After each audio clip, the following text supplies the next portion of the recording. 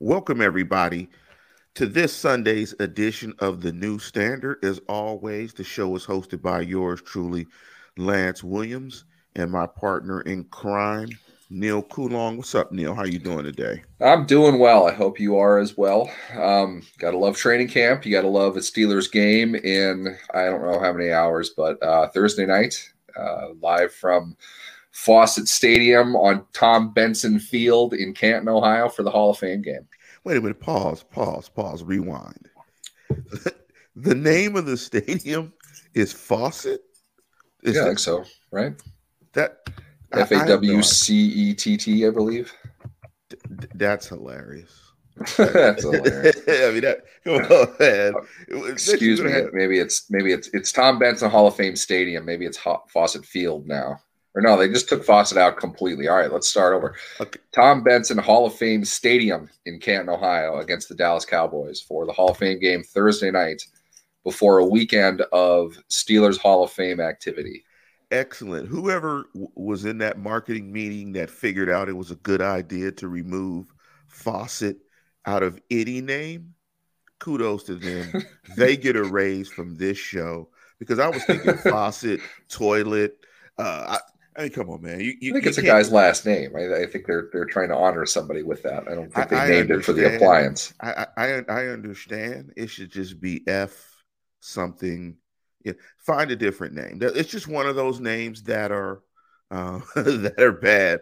And big up to Lee Payton. Big up to Steelers freak who's already chomping at the bit at 10:02 a.m.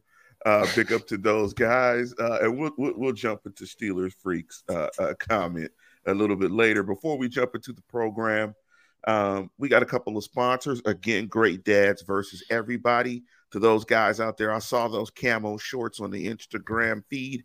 Hey, man, your boy, you could shoot me a pair of those camo shorts. Big up to you. Big up to Shop Supreme Queen. Nothing but Bud Butter. And big up to my guy, Charlie Bell. His company, Assist to Score, that specializes in sportswear and uniforms. And if you want to check out the program is on all platforms. It's Apple Podcasts, Google Podcasts, Spotify. It's on all those podcasts and podcast form as well as the live on YouTube. If you're on YouTube, do a search for Lance Williams or Neil Coulong and the New Standard. Yes, I do know you Steelers freak, and the name is appropriate. And so before we jump into the topic of the program, and that's Steelers training camp, taking a look at it from a bird's eye view, I want to get your thoughts on any general news of this week in terms of training camp. Anything sticking out to you, Neil, in terms of lowlights, highlights, winners, losers, or if you want to discuss what we just talked about before we jump into the 64,000-foot perspective of training camp. I think the big thing is the arms race in the AFC North. The Baltimore Ravens signing Justin Houston Yes. yesterday to a one-year contract, very similar, it seems, to their intentions anyway, is to what the Steelers did with Melvin Ingram. You might recall that Justin Houston was a player who was on the Steelers' radar as a potential fit for their defense, probably a one-year signing, the same that they had with Ingram. Whatever it is, the reason that they chose Ingram over Houston, me personally, I think I probably would have been okay with either one, but Ingram makes as much sense as Houston does. Usually when news like that comes out, it's oftentimes spun in such a way that you can kind of tell who's giving the reporter that information, and 99% of the time it's the player's agent. So for the suggestion that Justin Houston signed for, quote, much less to play with the Ravens for the sake of winning a championship, I think is probably puffery by and large. I mean, Houston's a nice player, but Ingram showed what the market is for a player of that level. It's about $4 million, and Houston got $1 million, I believe, $1 million guaranteed with the $1 million base and incentives to get him up to $4 million. Ingram is just getting $4 million, so it's hard to say that Houston would have turned that down just for the sake of winning a championship. The guy wants to get paid. I mean, that's just kind of the way things work. I mean, I love how you say that. I mean, come on, man. Guys like bread, guys like money. They want to get paid. They understand what this is. They're itching to play football. Camps are starting. Guys want to get back to work and get back to it. So, yeah, guys want to get paid. But anything else this week? By and large, I think we got a lot of combination of football and shorts as well as football and pads. I think the key thing that many probably don't want to mention, but it would be remiss of us not to, is the fact that TJ Watt to this point has not practiced in pads, not in full pads anyway, abstaining anyway from contact drills. Whether that is a combination of some type of injury that we don't know about, the desire to keep him fresh, considering how long camp is going to be and a 4-game preseason schedule, while 30 other teams in the NFL only play 3. That is possible. You have to wonder, though, Lance, if that's not something to do with his contract. He is, without question, the possessor of the most leverage any player not named Ben in Steelers history has had as far as contracts go and the value of those contracts. He is playing into his 5th-year option at about, give or take, $10 million. And he's fixing to get, I don't think it'll be very hard for him to get an Aaron Donald level deal. I think he's going to be looking at 170, 180, somewhere in there, over probably 5 years, maybe 6, depending on how it's structured. And probably more than anything, the manner in which they would pay him would be so antithetical to what the Steelers have done over the years. They will never have had a contract given to a player with the amount of bonus money that TJ Watt is going to want, the amount of guarantees that he's going to want up front. There are shades of Le'Veon Bell's negotiation in this, and I don't think that people are fully appreciating that because they really like TJ Watt. And I get it. Watt's a great player. That's why Watt deserves to be paid in the way that his peers are currently being paid. The Steelers have never done that. Now, I'm not saying that it's not going to happen, but to me, I think more of the story now is going to be how he gets tagged next year and what he does in response to that. It's going to be really hard for the Steelers to come up with a deal, to come up with a cash that they're going to need to give Watt up front. And I think that is at least partially associated with why he doesn't have an extension in place. And it could have something to do with the fact that he's not practicing. You know, I love how you showed your age in a subtle way with your comments, Neil, when you said fixing to. That's a Pittsburghese sort of thing. And I thought that was a Midwestern thing. Yeah, like fixing to. Like, yeah, I grew up saying fixing to. I don't know, but I think that's an age thing as well. But I think you hit on a big thing when it comes to TJ. And let me take a step back this way, because sometimes when I say it, you know, fans get upset when I say it this way. TJ Watt is the CEO of Watt Incorporated. Yep. When you look at these individuals, they are business entities unto themselves. And their most valuable asset in their business is their body. And when you're going into a situation when you're getting $10.8 million, you're the best edge rusher in football. You know what your value is. The market has told you. You have a great idea of that. You want to protect your greatest asset, which is your body. So it wouldn't surprise me if it's a combination of everything. They want to preserve his body because they know he's going to play a ton of snaps this year. He wants to preserve his body because he knows he's going to play a ton of snaps this year, and he needs to get paid. And he would feel much more comfortable with the guarantee of some long-term money and some generational money that he'll make in his contract. So I think it's a combination of all those factors. It's like when we feel a little more comfortable around where this contract negotiation is, you know, you may see him as we get a little further down in camp to keep some snaps off his body. I think it's a combination of all those things. I've never seen anything in the media where there's an acrimonious relationship between Watt Inc. and the Steelers Inc. So it seems like if it's going to get worked out, it's going to get worked out one way or another. If he's a Steeler for the long-term future, you know, he'll just be a Steeler for the long-term future. If he's not, I don't think he goes away, and it seems like it was some acrimony there, and it looks bad. So I think at some point in time, we have to do what a lot of sports fans don't want to do, and that's be patient and just understand that the process is the process. Is there any rookie that stood out this week in camp? As far as the rookies go, I think the bulk of the hype that we heard surrounds second-round pick Pat Freiermuth. As far as what we would have expected. I mean, Najee Harris is who we thought Najee Harris would be, and We're going to continue to see that with him. I'm not even sure that's news anymore. Freiermuth probably turned a few more heads than you might have thought. a lot of chatter as far as what they think his ceiling is, which I think is funny for a rookie tight end on this team in particular. I honestly, Lance, I'd be surprised if he had more than 30 targets this year, but you listen to the fans, and there's one of them on Twitter that said he is legitimately one of the better tight end prospects of the last 5-10 years.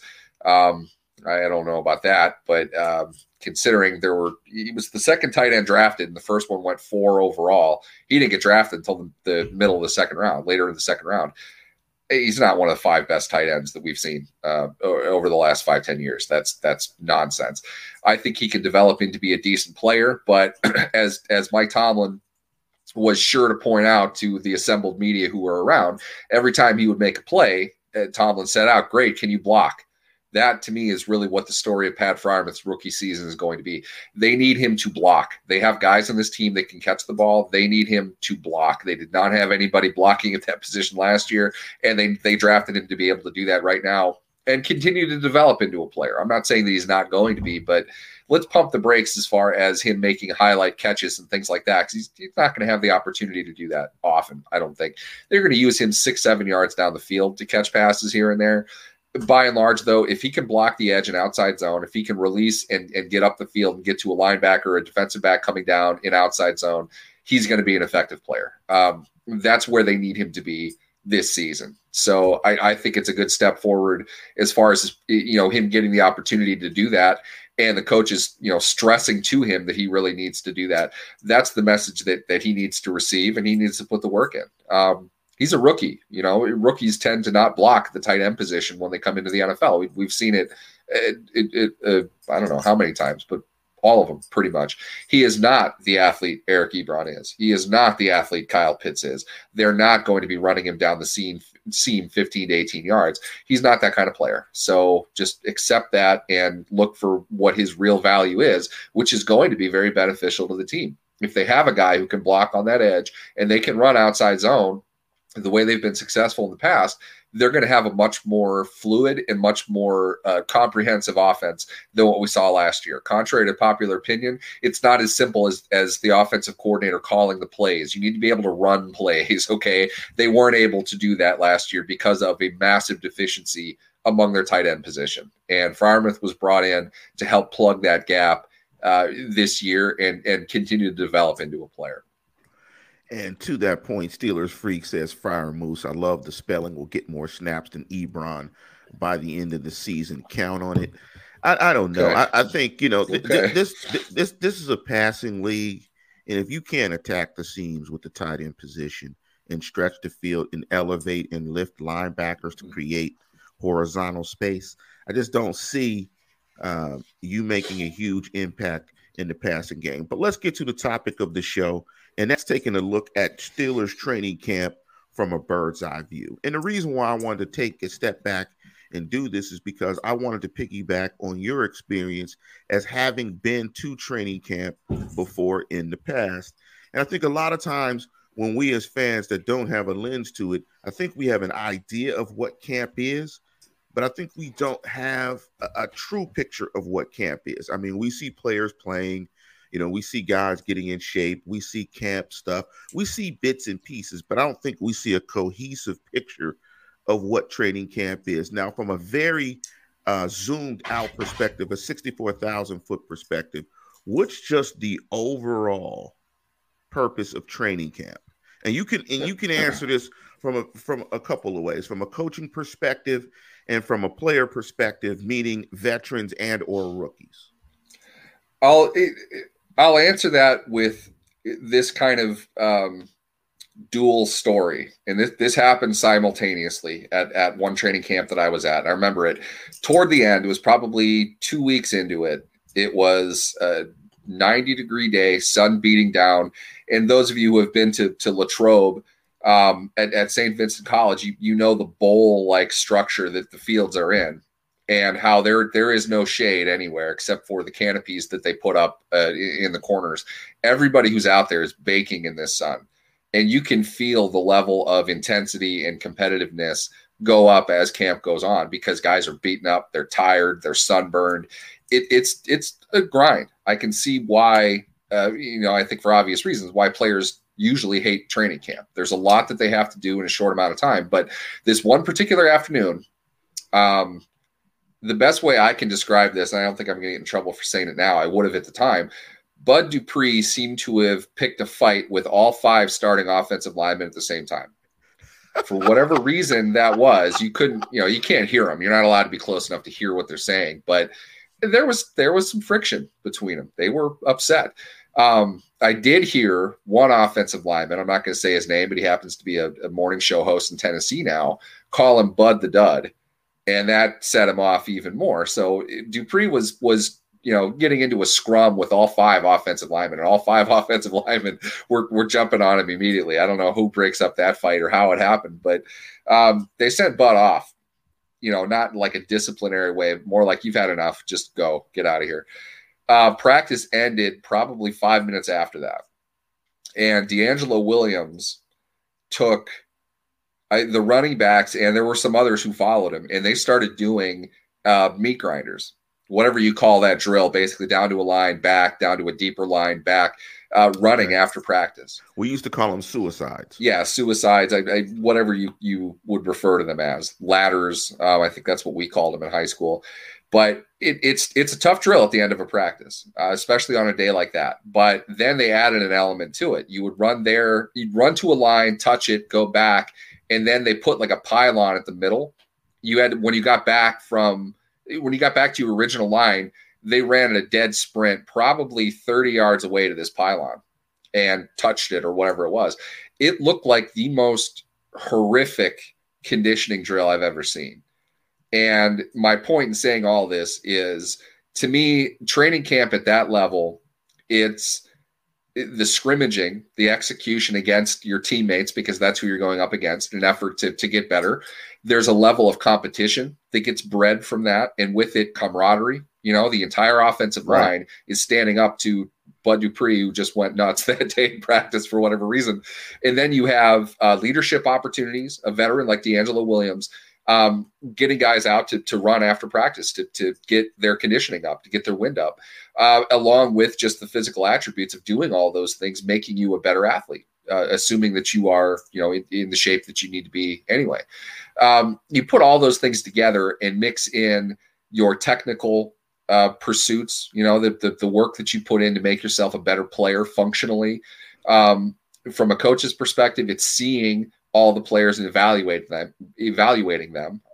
Again, those who have been to Latrobe remember that the crane that's like 40, 50 feet up in the air, standing in bird's eye position, filming all of practice. The coaches then go back and review all of that and go over it with the players. Their decisions to cut, to keep, to extend, even to an extent, are made from the lens of that camera. It's not just your preseason games. That's the practice stuff that they're talking about. And they go all out. I can tell you that as well. The sessions that they have where fans aren't present, they're going all out. It's an NFL atmosphere. And I think some of that too is to welcome the new guys into the physical nature of the NFL. I've been on the sidelines of high Division I. I've been on the sidelines of the NFL. I can tell you right now, college football is the most overrated amateur experience as far as the quality and the talent of the players. Overrated, I guess, isn't the right word. It's overhyped. The players in college are not nearly as good as people think that they are. You see them in the pros. It's mind-boggling how fast all of them move, how hard they're hitting each other. They're constantly yelling at one another. The level of communication, it's pure chaos. You don't know how it works, but it does. Those are the kinds of things that they're working on in camp. At the 64,000 foot level, what I would say is, by and large, they're learning how to be professional players, or they're continuing to hone their craft as professional players. And there's a lot of different things that goes into that. And the veterans are really the ones that kind of lead a lot of the effort. They lead a lot of what's going on in the drills, the level of competition, when to dial it up, when to back it off. The veterans are a lot more involved in that process, I think, than people think as well. So let's take a step let's look at that again, and let's drill down into, a couple particular important pieces of the process. I'll give you an example from my experience. When I was a head coach, varsity sports in high school, I mean, no way it's anywhere in any comparison to, college or professional coaching. But every time we would come back together, it felt like, just from a coaching perspective, I had to relearn my coaches. I had to relearn my tendencies of my coaches, what I think they would want to do in certain situations. So it was an acclimation period for us getting together as well, and just getting back together and honing all of that communication and just that subtle stuff that coaches and all that those different pieces. Speak to the purpose of training camp from that perspective, from a coaching staff perspective. Is there a lot of reacclimation or different things that go on from a coaching perspective at that 64,000 foot level when they get back to coaching or getting back to camp?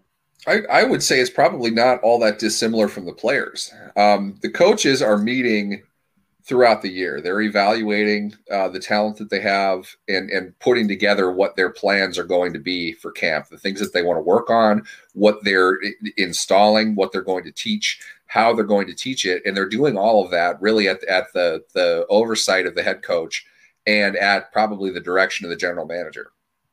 When all of that happens, it's great inside of a boardroom that's air conditioned. When they're out on the field in the sweat and pain and competition that's going on around them, how they react to that, how they're noticing things in a very fluid environment, in my opinion, is what makes them coaches. You have to be able to dissect all of that with, not literally, but explosions going on around you, because there are so many different things. There are so many different guys who are there. You have to be able to instruct them on what they need to do to a position where they can earn their position on their own. They're not going to help them do that necessarily, but they want to put them into a position to succeed. I'll back that up with another story now that I'm being that guy. John Mitchell, Steelers defensive line coach at this point, now basically defensive line coach emeritus with the Steelers, legend in the game. If you talk to anybody who knows football over the last 30, 40 years, John Mitchell is going to be a guy that they're going to bring up as one of the best position coaches that the NFL has ever seen. Mitchell has high accolades from any player that he's ever coached. For whatever reason, this particular day, it was his mission to get inside Dan McCullers' head.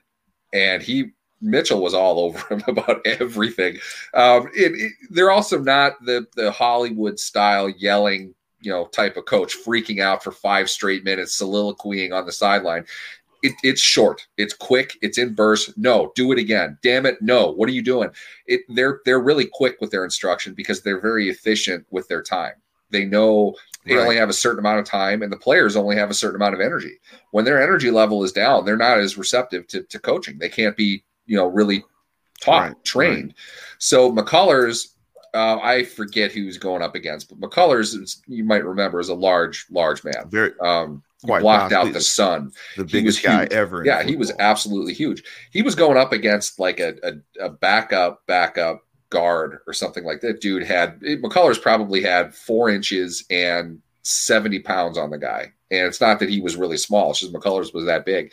And this guy whipped McCullers in the drill. Like, he got inside of him. McCullers he stood up. He wasn't really putting his effort into it. Mitchell ran over, grabbed him by the face mask, and said something to the effect of, "Are you going to bleep and show me something, or do you need to leave?" And kind of pushed him off and went back to where he was going. That poor kid, whoever it was that had to line up against Dan McCullers in that next snap, oh my God, McCullers absolutely destroyed him. Just completely walked him back where he was going, put him on the ground. And then McCullers got up at the same time that the kid was getting up, and McCullers shoved him to the ground again. Fight broke out. People were going everywhere. You have to be able to bring this back to a point. I swear I'm making one.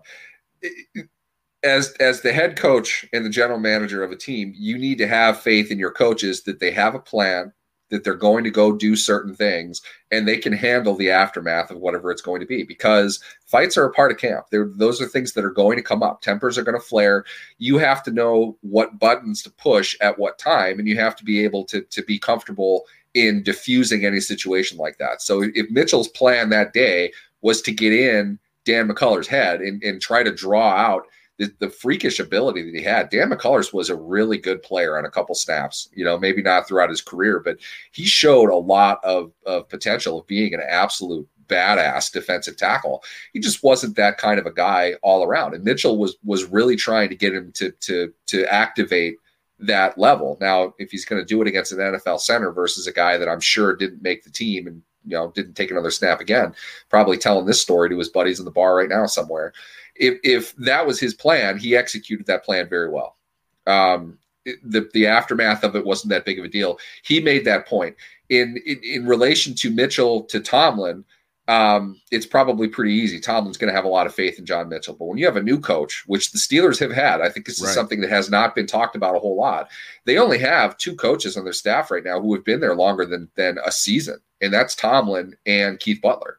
So between that, you've got, 2 years if you want to count Canada. I mean, in their current positions. Right. There's a lot of new coaches there. That's a lot of coaching that Tomlin has to do among the coaches. They have to get them in line with what needs to be done. They have to get them to draw up plans at Tomlin's direction and make sure that it's the right way to go about it with whatever player. It's not an easy job. It's all, again, in a completely fluid environment. There are drills going on in different spots. There are different players who are practicing versus not practicing. The position coaches are the ones who are in charge of those things, and they have to communicate that to the head coach. They have to kind of liaise with the trainers to make sure they know who's not on the field and who is. There's a very high level of management and organization that goes into those positions that people probably don't know about.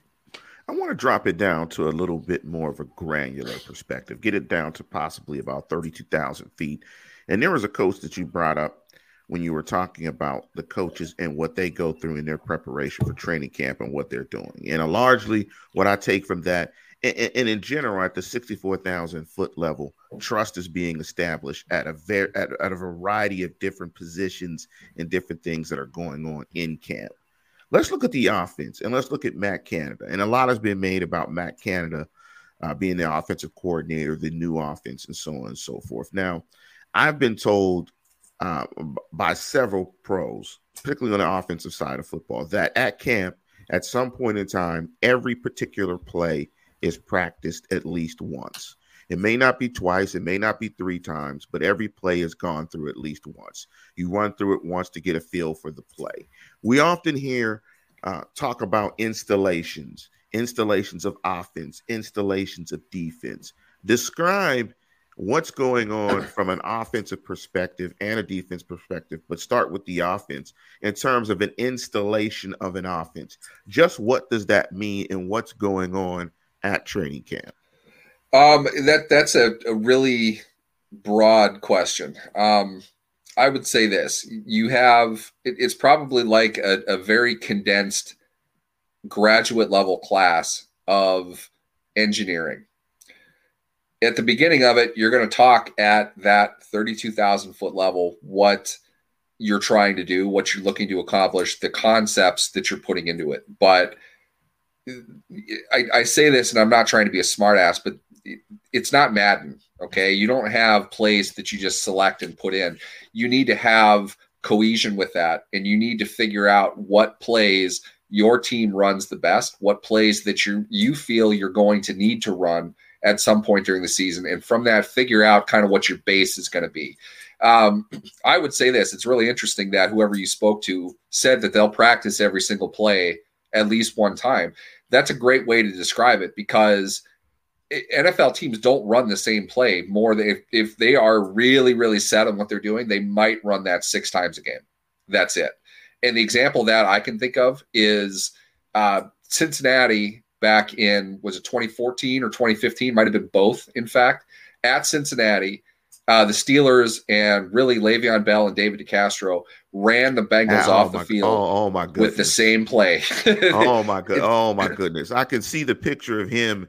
Oh man, getting outside the C gap. Oh my goodness. It was unreal. The level of coordination they were on. I mean, it was just it was poetry in motion. That's what a running game is supposed to look like. It was beautiful. And the Bengals couldn't do a thing to stop it. And they didn't. The Steelers were tied at the beginning of the fourth quarter and won by 3 touchdowns. Haley kept calling it. Yeah, and that play happened to be a staple that the Steelers typically run. The pulling guard along the edge, they call it 22 double. A lot of different ways that you could describe a play like that, depending on what your structure is and how your terminology is organized. But by and large, they might have run that play more often than other plays, but it's not like they spend all of their time running just these things, or let's sit back and work on all of this. They have one shot to do it on the field. And that's why, and if you look at their schedule, you can probably find a Steelers training camp schedule or any team's training camp schedule somewhere. It's dedicated down to the minute for about 16 hours in the day, something like that, including meal times and, like a 15-minute downtime period somewhere.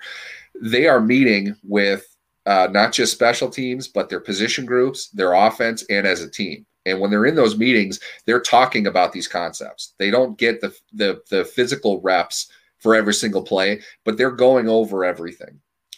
Their job is to become students. That's why Belichick says this all the time. If you're big, you can run, and you're smart, I'll find a way to use you. That's the way they look at it. It's far less about all out, well, this guy can run really fast, let's get him on the field. How smart of a player is he? Can they absorb everything that we need him to know to get out on the field to succeed? Because we simply don't have the time to go over everything that we need to go over. We're only going to run this play in training camp once. We might run it to win the division in week 17, as far as we know. You might remember that. That was a play they hadn't run. We didn't see that when Antonio Brown caught that short of the goal line and had to stretch to get in. They did not run that play. I'm trying to remember what the exact reason of it was, but they run variations of all plays. And in the game, in the moment, what they'll do is change something. There'll be a little variation to it. A lot of the times, those aren't the plays that they scripted, that they practiced leading into the game. Practices during the season largely they practice 15 plays that they're going to run at the beginning of a game in even situations. You get into specialty situations, and that's different. Like first and goal, they're not calling the big pass play that they had planned to be called for the 7th play of the game. But the point being, they're going over all these things so they can be prepared to install them during the season. If they're going to run this week, they've gone over it. They've talked about it. They've drilled it. You might not get the physical reps that you would want, although they do quite a bit of that in training camp. You don't always have that opportunity. So they need to expose everybody who's there to everything that they might need to lean on that season.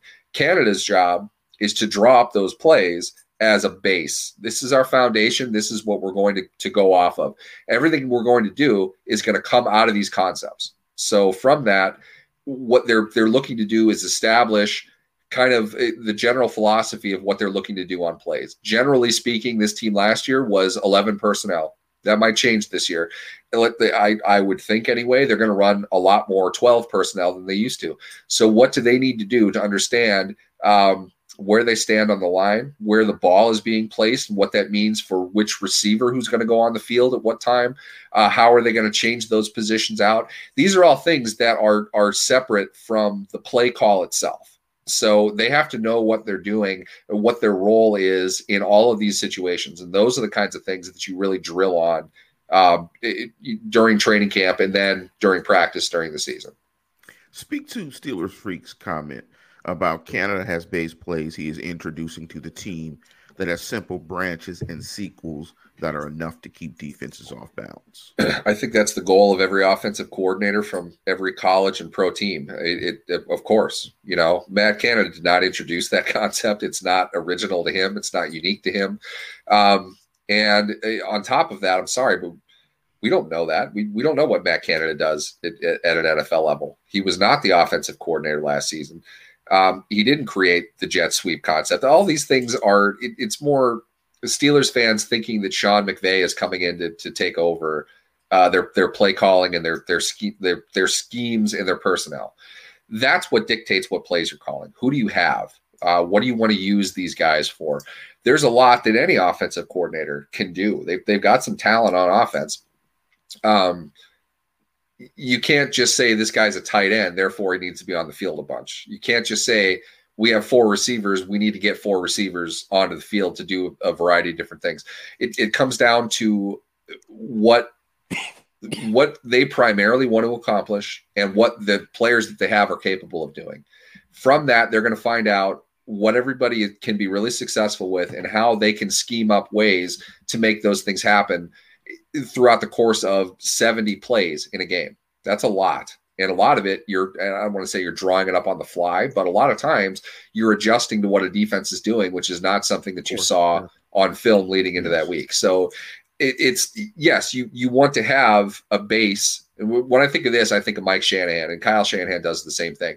You want to have a base 12, 15 plays that you're scripting to go into every game. Shanahan was big on that. He spoke of that a lot. And Shanahan was one of the most type A, nerdy head coaches you'll ever see. He was extremely detail oriented. He wanted to do these things this way all the time. It was much more about scheme than personnel for him.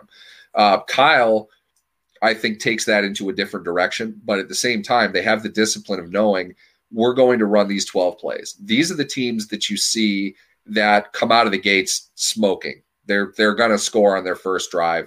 They put all of it out there. From there, it's a question of how good they are in adjusting to it. Last year, what we saw with the Steelers was a team that didn't really seem to have a great script down. I don't know if they scripted or not. They weren't good early, but they were really good in the second half. The second half offense usually did far better than the first half did. A lot of that is the adjustments then. Okay, we saw that they did this. We're going to do this now. We're going to change that. Those are two separate philosophies of coaching. And to some degree, both are going to be successful. And to some degree, they're going to both piss fans off. It's really hard to be dominant at the NFL level for 4 quarters. Okay. It's just hard to do that. Yeah. Eventually your opponent's going to catch up to you. So in a lot of ways, you have to be able to react, but you also have to plan and expect what your opponent is going to do. There's a lot that goes into it. So Matt Canada, he doesn't carry around his Madden playbook and say, we're going to do these things. He has to evaluate the personnel that he has and draw up based on his experience and his concepts. I'm not saying that he's a blank slate or anything, but what he's going to do is going to be for the betterment of the team. You know, for the team that he has, not the college team that he used to call plays for. It's what he has in front of him. There are going to be similarities and things, but I don't think Matt Canada would even say at this point in his career that he has a quote-unquote system of anything. Let's see what they're capable of doing with who they have and see how he's going to call it. Because I'm willing to bet it's going to be vastly different in week 1 versus week 15. Things are going to have to change. That's the NFL. You can get away with that in college. You can't do it in the NFL. Let me answer this real quickly before I ask you a similar question on the defensive side of football. How concerned should Steeler fans be about some stories that have come out about Ben and some inconsistencies between what Ben has said and what Tomlin has said about the new verbiage of the offense and Ben learning the verbiage and picking it up? Because I mean, that stuff has seemed pretty funny, from my knowledge, but please explain some of that to the listeners. Back in my behind the steel curtain days, I remember when Todd Haley was hired, and what was Ben's comment? That it was like reading the Rosetta Stone, something to that effect. Ben knows. Ben's a very, very smart guy. Ben's a very literary guy. He knows how to speak to the media to say nothing at all when he speaks on certain topics. He's not going to reveal anything about terminology, but he's also the type that loves subterfuge. He loves to give off the idea that nobody knows what they're doing and we got a lot of work that we need to do, and all that is true. They know what they're doing. I mean, it's not as if Ben has never heard of these concepts. And at the same time, at the pro level, they all know what goes into this. You call different things, but by and large, what that really means is, and this was an old high school ploy. When he wanted to motion left, it was Lucy or I don't know. I can't think of whatever it was, but it's an L word that means go left. That's the difference in terminology a lot of the times.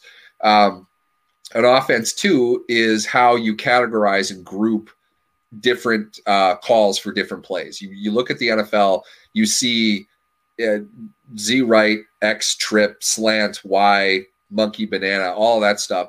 All those things are done in order of whether that's – it depends on the offense, whether that's the cadence, the receiver route combinations, the offensive line blocking techniques, what the running back does. The order of that is really what the difference is. All those terms mean different things to different people. When you talk about intelligence of a quarterback, it's the quarterback's job to know what all those things are in those sequences. That's why they get paid the most. The most successful ones are the ones that grasp those concepts and are able to channel that to the team seamlessly. So by and large, defense, I don't think is all that much different than that. It's just usually a little bit more simplified. You don't have, because you're reacting to what's going on. You don't have to plan that out, but you are going to call out your defensive line techniques. You are going to call out your coverage for your secondary as well as your linebackers. All those things come into it, and it's a matter of learning it. When Ben Roethlisberger signed his new contract, I'm sure one of the first things they did was get him, call it a glossary of terminology that they're going to use. His job is in the offseason to study that, get to know it, and they're communicating with each other all the time. They have group texts nowadays. They're always talking about different things. The players that want to be successful are the ones that are asking questions. They're knowing all this stuff when they go into it.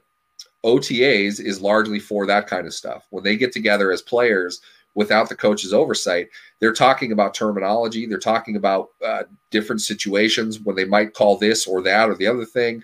One of the great things with Ben, and you see this a lot with him during OTAs, he's kind of motioning to different receivers after a ball is thrown somewhere, whether it's successful or not.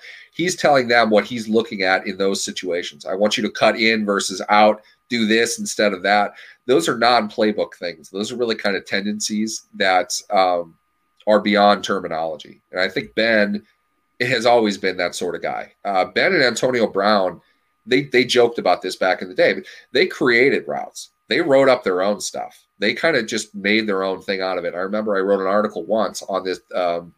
Some of you might remember this, and you can check me on the year. I'm not sure what it was, but I'm pretty sure it was against I think it was against Cleveland. It wasn't on Joe Hayden, though. It was on the other cornerback, whether dog they had on that team. Maybe it was Joe Hayden. Either way, it was 3rd and 8. Everybody in the stadium knows the ball's going to Antonio Brown. Brown ran some type of route in which he almost made like a figure 4 out of it. He went to the stick, he cut back in, and then crossed back over from the sideline. And the ball literally went straight through where the defender was a half second before it. In other words, the defender played the route that he thought he was defending absolutely perfectly, except Ben threw it to a spot that just made no sense for him to throw, and it hit Brown between the 8 and the 4. They planned that. That was their plan going in. Brown took that, ran 70 yards, I think, inside the 5, and they kicked the field goal to win. Stuff like that is what you work on. Game. I think I was at awesome. Just a great play. It was just an absolutely phenomenal play. Is that the game before they went out to San Francisco? It might have been. It was toward the end of the year. Yeah, I want to say it was 2014, maybe 2013, but probably 2014. I was at that game, and I think Ben got hurt that game. He was pretty banged up that game. Hurt his knee that game. He was always hurt. Then San Francisco put him out for a quarter, and then he came back Willis Reed style and finished off the 20-3 loss. I happened to go to both of those games in back-to-back weekends. I happened to be in Pittsburgh that weekend for a funeral for my uncle, and then I went to the game 2 weeks later in San Francisco. That was the blackout game. Yep. Which was I was at that game, which was ridiculous because Candlestick is a dump and it has little small screens. But let's flip to the defensive side of football. And is there any difference in the installation process when you have a defense, unlike the offense with the new coordinator? You got new pieces up front in the offensive line for an experienced defense where you have a lot of similar pieces. You have the same coordinator. Is the installation process a little bit different? When they come to camp, are they more advanced in terms of the process? Can they do different things because it's a more cohesive group? Same coaches, same players. What does the installation process look like different from a very top level for an experienced defense as opposed to Canada's offense coming in as a new coach, new offensive line? What's the difference in those two? Well, first and foremost, you can never downplay continuity and experience within offense, defense, special teams, wherever. The more guys that you have that are used to doing the things that you're doing, you're going to tend to play better. In my opinion, there's plenty of evidence to back that up. Butler's job, in my opinion, is a little bit easier this year probably than Canada's is. You get great veteran players, not even just veteran players, great veteran players. Your Cam Haywards, your Stephon Tuitt's. TJ Watt is clearly probably the best defender in the league. those guys know what they're doing and they know how to play together. Devin Bush has enough experience now. He can climb into that group.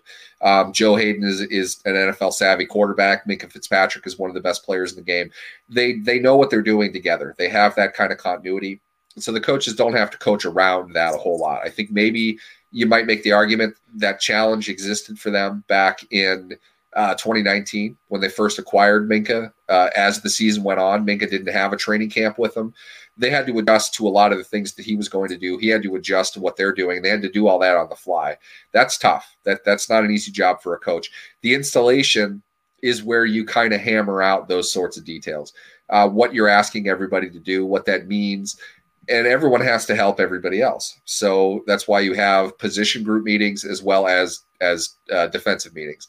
Going over those things, it's as simple as, let's say it's 3rd and 5 situations. This is probably the type of defense we're going to call. What's your responsibility in this and why? They have tests that they give, quizzes each week to each player that can largely determine whether or not they're going to play in that game, because the game plan isn't going to be the same. This team runs the ball really well, but the next team doesn't, and they throw really well. You're going to have 2 different defenses for that. The standard is the standard. I think it's a great slogan. It's a great way to show general leadership. But when one guy goes down, you're not going to do the same thing that you asked that guy to do. If Minka Fitzpatrick gets hurt, you're not asking whoever it is that they brought in to play like Minka Fitzpatrick. You're going to do different things. Any defensive game you've seen in the Steelers in the Ryan Clark era after he stopped playing at Mile High, they didn't do the same. They didn't ask Ryan Mundy to be the same player. So there are different things that you do based on personnel that's in there, but you still need to know the assignments of everybody that's above you and below you. You need to be able to play within that. That's the kind of stuff that they're talking about. At the same token, just like the offense, it might be a situation in which they're doing something different than we thought, so we need to adjust. Here's what they're doing. We're going to change it based on this. But that all comes from that foundation. We do this set of things well. This is what we've practiced. This is what we've drilled. We expect them to do this.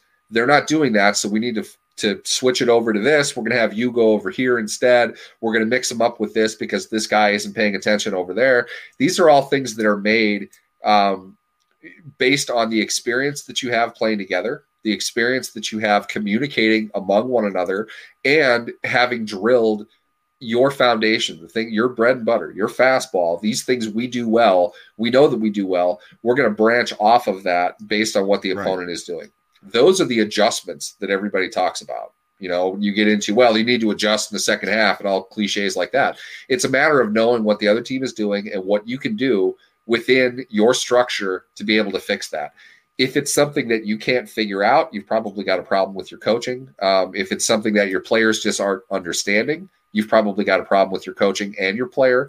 It could be any one of a lot of different things, up to and including the other teams just kicking your ass. You brought up that San Francisco game. San Francisco was a really good team that year. They won that game 20-3. And part of that is Ben was hurt and Ben didn't play. There wasn't a thing the Steelers were going to do to win that game. And they played a hell of a game defensively. Just offensively, they weren't going to move the ball. It was a great team. It's not a question of not adjusting because not all teams are equal. It's not a video game. You're not just going up against a computer simulation. They're responding to what you're doing as well. And it gets to be, to use the cliche, a chess match between the other coach and your coach. And a lot of times, all pieces aren't created equal. They could have a lot more strength than you. There might not be a whole lot that you can do. There are certain situations that you need to win if you're going to have any chance to win the game, and you've already lost. That game, I remember it because it didn't feel like it was that big of a deficit, but San Francisco just kicked their ass. I think they turned it over twice inside the 10. Every time they got the ball, they held it for 6+ minutes. They were a really good team that year. And that's not a question of Tomlin being outcoached. He just doesn't have the ability to do what Harbaugh could do in that game. Yeah, that was the start of San Francisco being a very good football team when they had Bowman. I can't remember who was the other inside linebacker. They had Alden Smith on the edge of that team, along with Justin Smith on the other side. Who was Patrick Willis? Patrick Willis was the guy they had next to Bowman. Yeah, they had Willis. They were and huge. Bowman. San Francisco was just a dominant team. You want to talk about a 3-4 defense that was run to perfection? The middle of the last decade, San Francisco teams were unreal. I mean, they were so well coached. Great units, great players. Let me ask you one last question in terms of the installation process with the defense, and then we'll take a look at just a brief look at Thursday's game coming up. Would this be the time in which the Steelers defense, from an installation perspective, builds uh, new roles for players on defense? A lot has been said about Minkah Fitzpatrick. Is he going to continue to play, that high, that really top down safety level, really far away from the line of scrimmage? Will there be more versatility? Will he blitz? If there's different roles for a particular defensive player, are they going to get defined and worked out in camp? I'll say this. Everything that is going on in camp is the result of Mike Tomlin having planned out every minute of every hour of every day that they're at camp. If they wanted to do that, they would put time in to do that. So it's not like they woke up today and because they read Twitter, they decide that this is what they want to do. They will have planned to do that.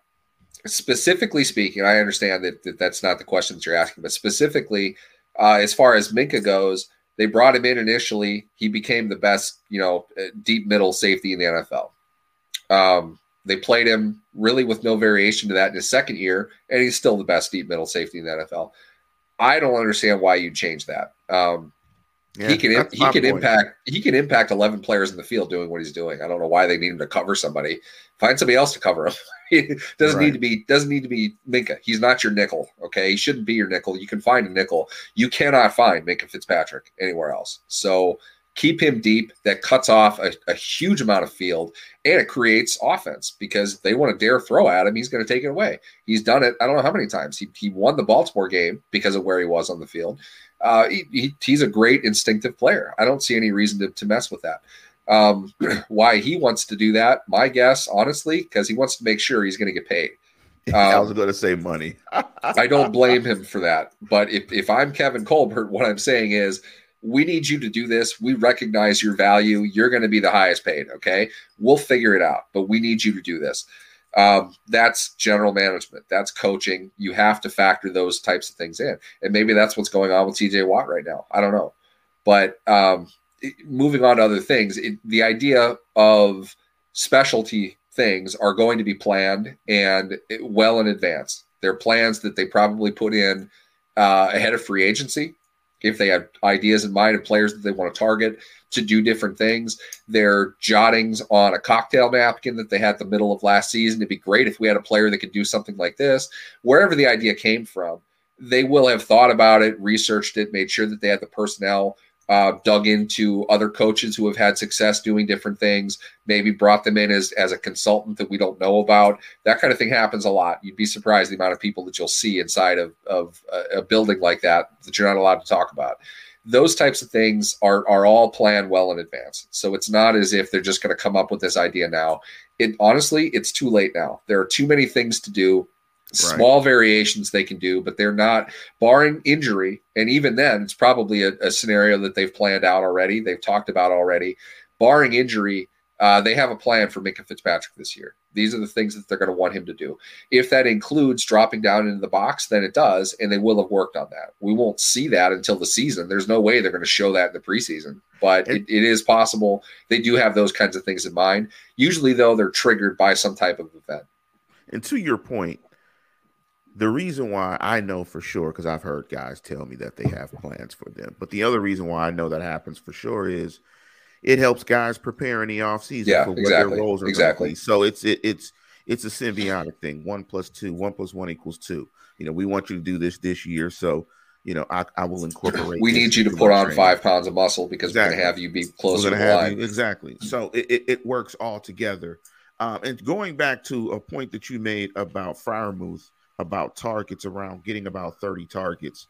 While you were talking about that, I just looked up James Washington's targets from last year, because you made the comment, and of course it's true that, they have other guys that are slated to catch the football, that they want to catch the football. James Washington only had 56 targets last year. And so, when you say 30 targets for Freiermuth, it might be more like 15. So that wouldn't surprise me. It really wouldn't. There's a limited amount of targets. You're talking about a second-round draft pick in James Washington, who has great run after the catch, great hands. makes great plays. When he's thrown the ball, does not drop passes, and the hilariousness about drop passes this week. That was just pure, way too many reporters in the stands. Way too many reporters in the stands. That's what. But that's just an example of the limited amount of touches that certain guys are going to have an opportunity to get, because you want other guys to get touches, and you're only going to have about 70 snaps. But one thing I wanted to switch to in terms of the Hall of Fame game that's coming on this week, I'm looking at corners. I'm looking at the nickel corner position and how are they going to sort that out. The other thing I'm looking at on the offensive side of the ball, the one thing I'm looking at the offensive side of the ball, I want to look at the offensive line. I just want to look at pass pro, and I want to see if the offensive line looks more physical, if they're moving guys off the line of scrimmage, and I want to look at the rookie center. What are the things that you're looking at in this Hall of Fame game this week?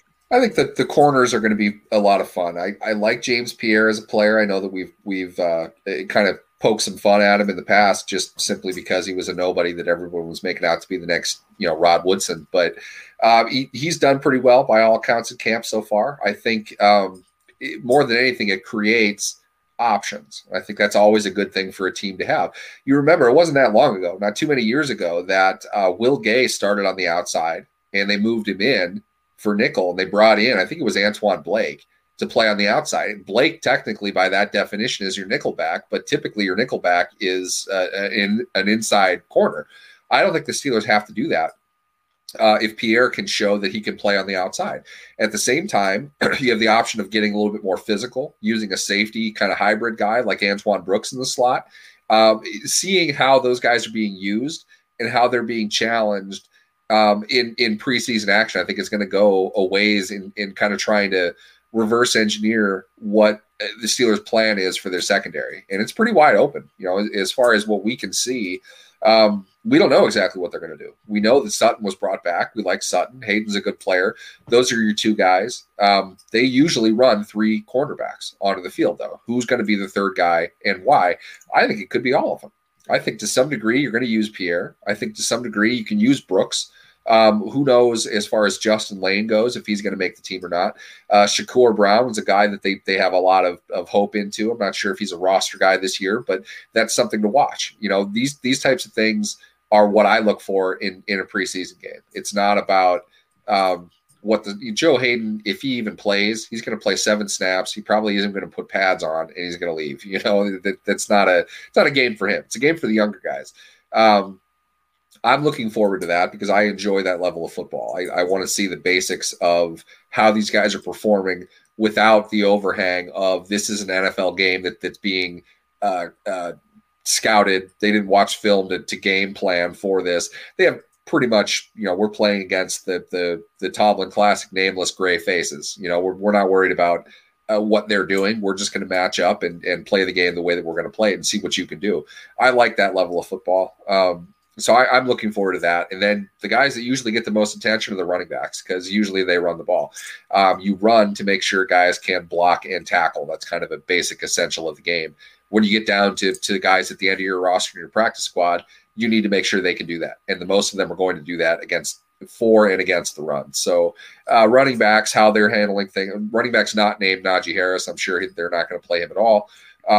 Let's see what they do. That's a battle as well. We hate Benny Snell now that Harris was drafted, but it's an NFL player. I'm curious if he's worth keeping. Jalen Samuels, has he gotten quick at all? Did he remove the steel rods running through his hips? Can he shake anybody anymore? Things like that. I enjoy, again, that basic level of football. It doesn't need to be the high end players for me to enjoy seeing it within the NFL. I like the preseason. I'm going to change my perspective because I'm doing the show with you, Neil. You have changed me. You've made me a changed person. I'm going to actually watch preseason football. You know what? Here's the thing, Lance. Nobody knows this. I guarantee you I can fire you up about preseason football. It's a skill that I have that's really weird, that doesn't make any sense, and I can't make anybody off of it, but I get people fired up about the preseason. I am going to watch some preseason football. But with that, listeners, we're going to go ahead and jump off the program. I want to thank everybody that hopped on to the chat. Big up to Carmichael, Steelers fan. Haven't heard that name for quite a while. Big up to everybody that gave their comments. Big up to you, Neil, for hopping on. We have enough people in the comments now. I think we need to make a segment out of it. Yeah, we're going to jump into the comments. Absolutely. And what we'll do is, since we're getting on at a regular time, we'll try to get some comments previously as well. Big up to Kenneth McNair Jr. Big up to him. Big up Ali Howard Species 5618. Wa alaikum salam. Big up to you, my friend. And we've got football. We've got football this week. So that means things are getting better. Hopefully these teams will take the pandemic seriously. It sounds that the Steelers, like they are, that a lot of those players have been vaccinated. So hopefully the Steelers will not be impacted by guys being out. So hopefully get vaccinated. Definitely get vaccinated, protect yourself, protect those around you. And with that, we're going to get out of here. And as always, tune in, tell a friend, and subscribe. Go Steelers.